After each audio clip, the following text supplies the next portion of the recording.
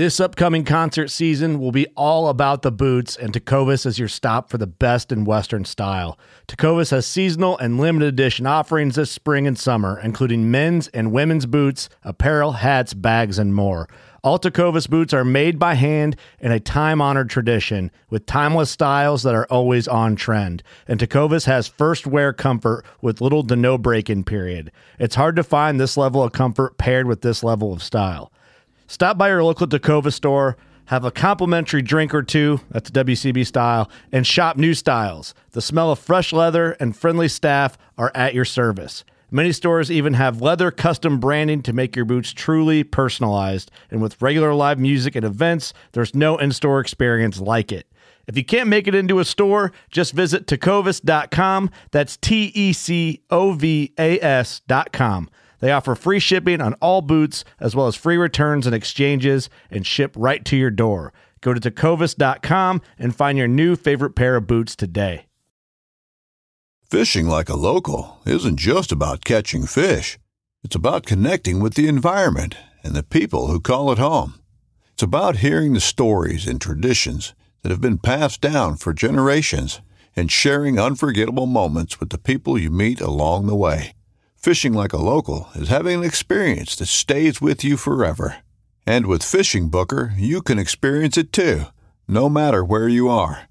Discover your next adventure on Fishing Booker.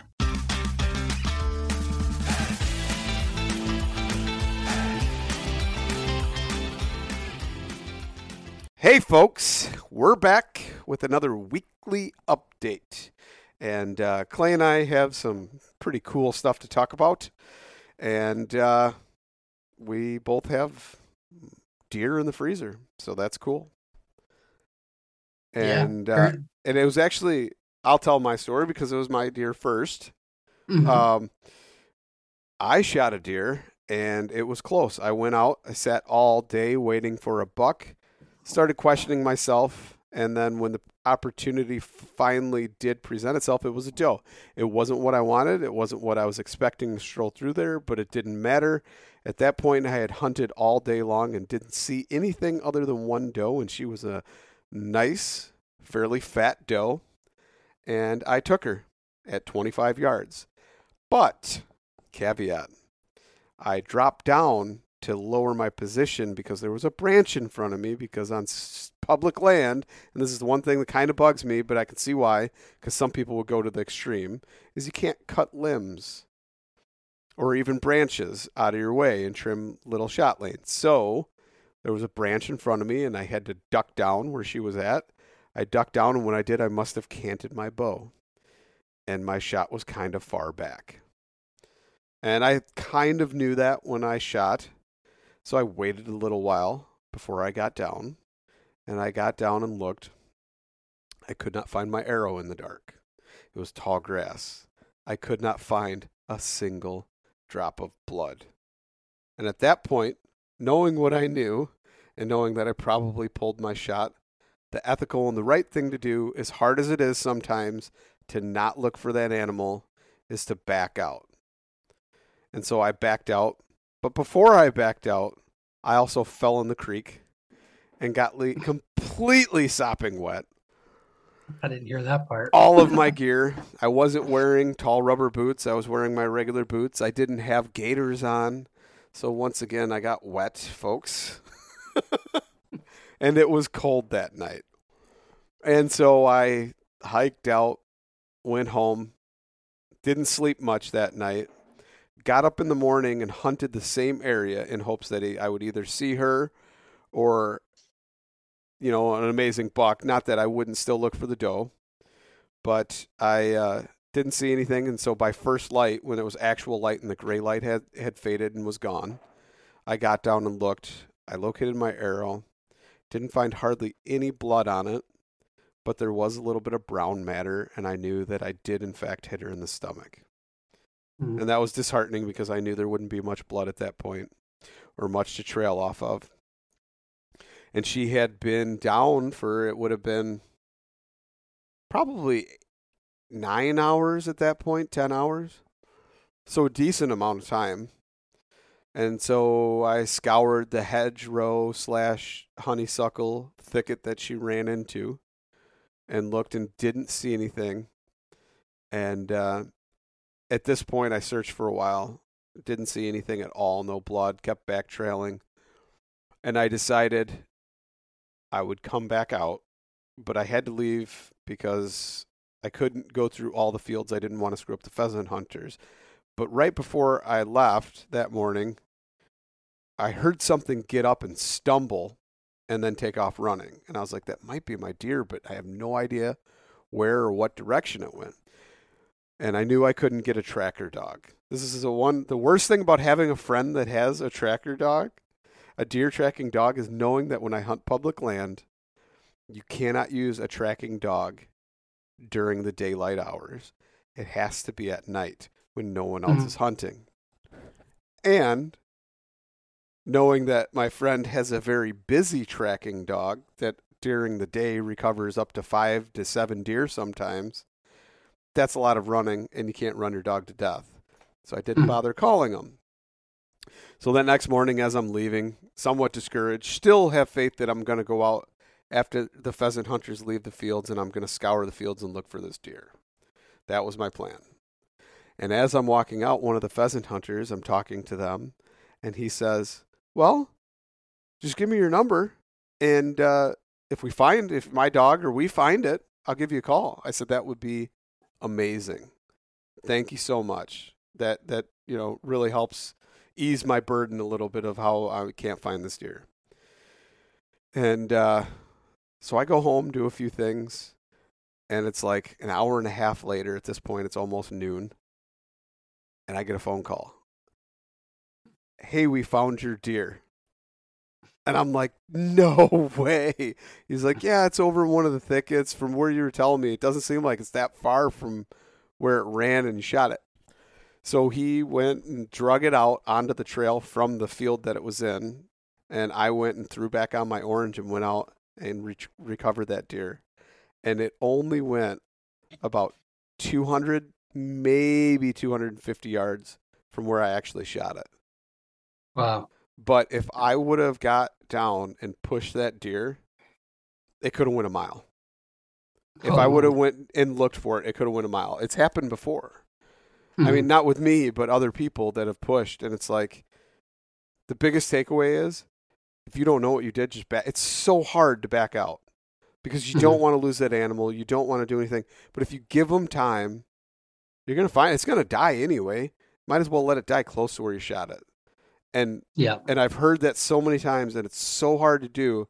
And throughout the entire sleepless night that I had, it was super tough to do that. But in the end, even though I didn't find it, it was very close, and those pheasant hunters found it for me, and I'm super grateful for that. And didn't you say that it was still warm when you found it? It had just, rigor mortis had just set in.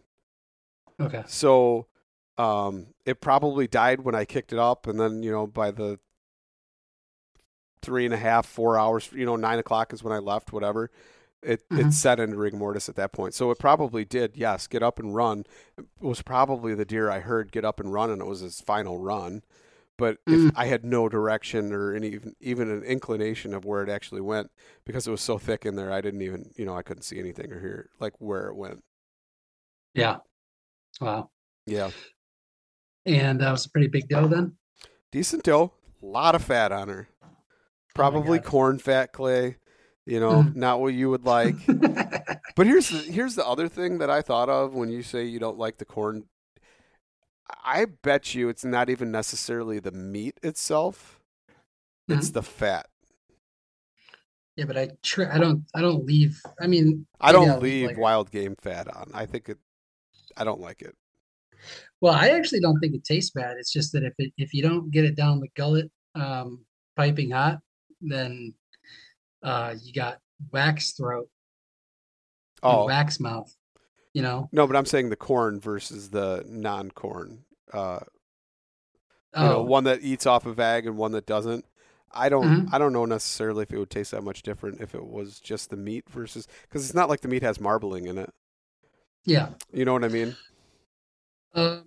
I definitely do notice a major difference in my opinion. Like I said, almost every year, Hmm. somebody from Southern Michigan gives me venison. And do they give you like a really old, musky old buck or something too? Like, No, is that why no, they it's give just it away? I'm just, no, you know no, what I no. mean? Because you get a lot of people, and this is not me or you, but there's a lot of people who say the word "gamey" in my life. You know, Hmm. and um, I can't even fathom it. You know, deer meat is like seriously so good. You know, Yes, I agree with that. and so like, but you often do hear people say, you know, oh, venison is so gamey, and it's Yeah. like, The one thing I'm sad about, Clay, is I didn't get to recover the tenderloins, the inside loins, oh, because I got shatter, and so all of her stomach juices were like eating it all yuck. night, but everything else was fully recovered. Yeah. Yeah, that was kind of Uh, sad. yeah, That's my we have favorite. the, that's your favorite? Oh, butter. I eat them that night. Like I eat them Mm, fresh from the deer. If it's not that mhm, night, it's the next day, and it's in a pan with like real butter. I'm talking stuff that's like gold from being grass mhm. fed. Yeah. Stuff that doesn't hardly brown in the pan, right? Because some butter, especially like some store bought butter, is just like, ugh. It turns brown right away, super white looking. Like it doesn't look natural. Anyway, Yeah. some good butter in a pan, and then throw some like thyme in there, and just let that go, and like spoon it over them, and just a couple minutes, still nice and medium rare, tender, and just eat them up. Yeah. Delicious. Salt and pepper. Yeah. I think they're really tasty too. But honestly, just all of the venison tastes so good. You know, I think to maybe me. though it's just like because it's like cementing the kill, like that's the first feast of the deer. I don't know. Oh yeah. You know what I mean? But yeah. Do you eat your Yeah. heart? Did you eat your heart? Didn't eat it yet. No, I actually, my kids really love it, and you know, my older two kids I only have every other week, Hmm. so I saved it for when they come back. Nice. It's an yeah, because they like it. Plus, heart's got a lot of good nutrients in it, CoQ10, things like that. So I don't know. I like to share the organs with my children. Okay. So Yeah. let's talk about your deer. My deer was another big fat doe. I killed the matriarch of a big group of probably 8 does. Very Um, nice. I was just stalking this public land um, by my house, only 4 miles away, so like ultra local to my home. Perfect. Yeah, and I had seen tons of action in this field, and so I stalked down this kind of wide pathway. Like not, this is a nature preserve that has zero trails in it at all. They like for some reason the sign up front says that they don't want to put trails through it, so it's just completely wild. I like it. Um, so I was stalking really, really, really slowly down this kind of wide path, and yeah, I come around this bend, and there's an open field, and I'm like, oh crap, you know, like I kind of like jut out into the opening, and there before me are like 8 deer, and there's like a pine tree, like a white pine tree on my left hand side that's like partially obscuring me, but I see like 8 deer, and they are like right there, like you know, 30 yards away, and the big matriarch doe, you know, of the group, she comes up and starts looking at me and hoof stomping and you Hmm. know, and I was like legitimately just like a statue, just stood there. I had one foot like partially off the ground because I was in mid step when I noticed them, and I stayed in that position for literally 15 minutes, like at least. So did you know when Yeah. she's stomping her foot, there's what's called an interdigital gland Uh-huh. that releases certain pheromone smells, Uh-huh. and it releases a danger smell when she's stomping her foot. so that the other deer can actually smell that. So it puts them on alert. No way. Yeah. Okay. Well, that's pretty cool. It was actually like, aside from, like I had game face on, right? Like I was like, dude, I'm not gonna move, but in my head, I'm like sitting there and I'm thinking, this is the craziest encounter I've ever had. These things are very beautiful. Like it was really like cool to just see, like she walked up, like the wind was blowing in my direction. So there was like no way she was gonna smell me, right? But she probably walked up 15, 20 feet away from me. And then you just blasted her? No. That I sat there and didn't make a move, because if I had moved, she would have ran immediately, and everybody would have ran with her. You don't right? think you could have blasted her before she ran, though? No, I didn't All want to right. try that. Okay. So I sat there, I sat there, and I just patiently waited. And then finally, she gave up, and she let her guard down, walked back out into the field, and I was able to kind of like move forward like a few paces, like real slowly. And then I haven't done this in the past, but this year I really wanted to protect my ears. So I was Lame. able, I was even able to lower my my ear protection. I was able to get on one knee and get on my shooting stick, and then like I said, I picked her because she was the biggest one. So how far And, was she then? 40 yards by the time I shot her. Did you range it, or how do you know? I just judged it, like if I was like I always think of it like kind of like football field lengths, like they go like, they're 10 yards, 10 yards, Yeah, 10 I yards, get it. I'm just And always curious. no, I don't have a rangefinder. And yeah, I shot her, and I think maybe I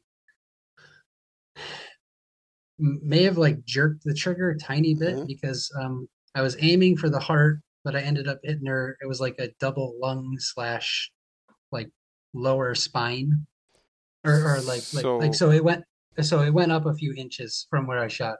Okay. So but I did end up. If it was a few inches from the heart, it would be like shoulder. I mean, I'm talking straight up. Yeah. Like yeah. So yeah. Yeah, I don't know.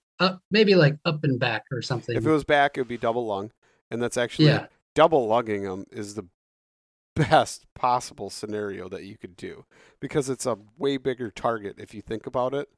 The lungs are a way bigger target than the heart, which is maybe 4 inches. Yeah. You know what I mean? It's a way better shot. Granted, with a bullet, you can actually not even hit them in the heart, and the percussion, the shock wave of the bullet as it's going through the wound channel, that shock wave will actually stop the heart. The shock wave will hit the heart, and it will stop the rhythm completely, killing no it. way. Yeah.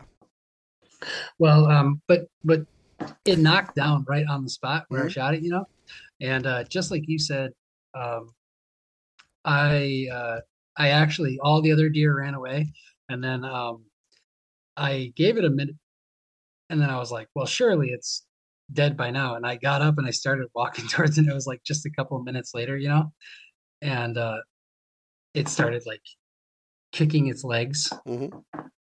And I was like, oh, and I backed off, because exactly what you said. I did not want it to like get up and run. You could have put another shot at it. There's nothing wrong with it. Nothing wrong with wasting another bullet to ensure that animal is completely down. Same thing with hunters. That's the biggest thing. I was talking to a buddy the other day, and a guy his dad hunted with, knew whatever, or had permission to hunt the same property his dad was hunting. He shot a really big deer, like a 180-inch deer, and proceeded, because the deer dropped down, proceeded to film it as it was on the ground thrashing with his phone, film it, rather than put another arrow in it. And guess what happened? That deer dropped down, thrashed on the ground for a little bit, got back up and ran. Oh my God. Never found it, went on the neighbor's property. The neighbor said, no, you don't have permission to go get it. It's still alive. Oh my God. Had it on camera. And neighbor's like, well, now it's going to hang out on my property and I'm going to kill it. Oh my God. But the moral of the story there is don't be a dumbass and pick up your phone and start filming. Yeah. Put another bullet in it. Put another arrow in it. Yeah. If it's down on the ground, what are you going to hurt? Are you going to waste meat? No, not really. Not if you're hitting it in the lungs or the vitals like you should have done the first time. No offense. Not saying you did or didn't.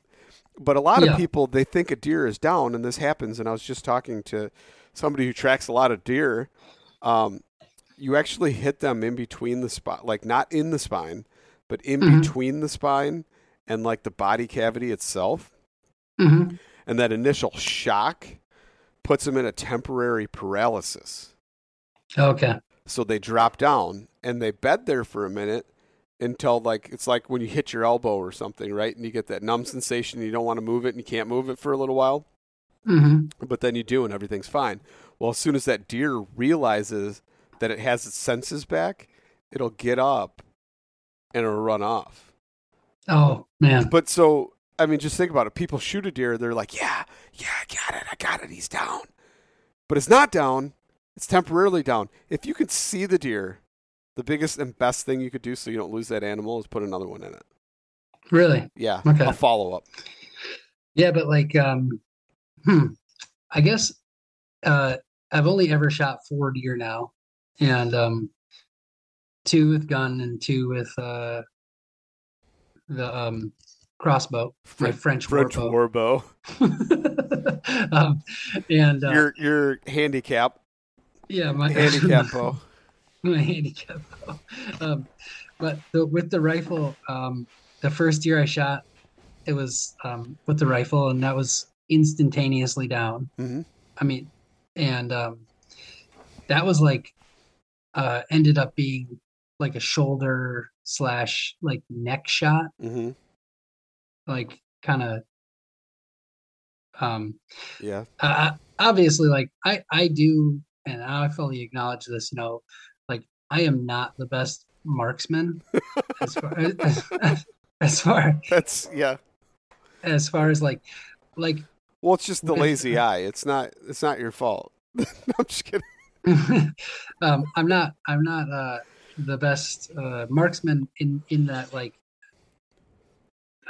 if I don't have something, like when I'm squirrel hunting, I can hit them like right in the head, right? But it's like I'll put the 22 up against a tree, and I'll really steady it, right? I always like to find a tree to steady it up against. I'm just not that great at like freehand shooting, It's just you got to work on it. There's no unless you get that muscle memory and you get a lot of it has to do with how you tighten and draw, and you want to pull it super tight into your body, and you actually want to use your anchor arm, and the other one's actually fairly loose. Like there's all kinds of techniques if you study or look into that. A lot of believe it or not, a lot of the tactical guys that like shoot on the move have the best anchor and form for shooting like off, like freehand like that. You know what I mean? Like not in a fixed position. Yeah, but I gotta work on it. But the point is that usually with a deer, in my mind, with a bullet, there's a big enough area right there. Paper plate, yeah. Yeah, so it's like if I'm off by like 2-3 inches, then I never really feel like, oh God, I'm like so worried. Whereas with an arrow, like with a crossbow, I have always been very careful to like be a lot more precise. Like the last deer that I stalked with my crossbow, I shot right through the heart. And still ran like, I don't know how, like 100 yards. Yeah, if you get both lungs, a deer's not going to go 100 yards. Oh, really? No. They suffocate. It's impossible. Like, 60 maybe. 100, maybe if you nick a lung and you hit another one, you know what I mean? But like if you go through and puncture those lungs, they collapse. There's zero air. They're basically running on what they have. Okay. The heart, gotcha. they have to bleed all the way out, right? Like, Yeah. interesting. Yeah. I don't know. And that's why the tracker guy says, he's like, all these guys aim for a heart. He's like, just double lung them. Yeah. Double lung them. That was his email for a long time, is double lung them. So I know we only have a few more minutes because it's just like a weekly update, or at this point, We'll talk about the Substack on the next one. Yeah. Oh, you want to talk about it on the next one? Okay. All right. That sounds good. Yeah. But yeah, and I was thinking if we keep doing them like this, we could call it our fortnightly update. You're such a dork, dude. You play Fortnite too? No. Fortnightly means every 2 weeks. It's like a British way of saying. But it wouldn't be every 2 weeks. It would actually be weekly. Yeah, I know. I'm saying I'm saying that we haven't done one in a couple weeks. Well, So that's it's like because we did a full episode that was a weekly update. Oh, You forget. correct. The squirrel Yeah. swamps, whatever. Yeah. Yeah. I gotcha. Squirrel swamps and Okay. snares. I think. All right. Well, Yeah. that's our update, man. All right. So if anybody wants to reach out to us for episode corrections or comments, concerns, anything that they want to maybe know further in detail, or maybe a guest that they want on the show, they can go to Clay_Bowers and slide into those DMs on socials, or go to publiclychallenged.com and contact us. Yeah. And with that, folks, we leave you. See you guys next time.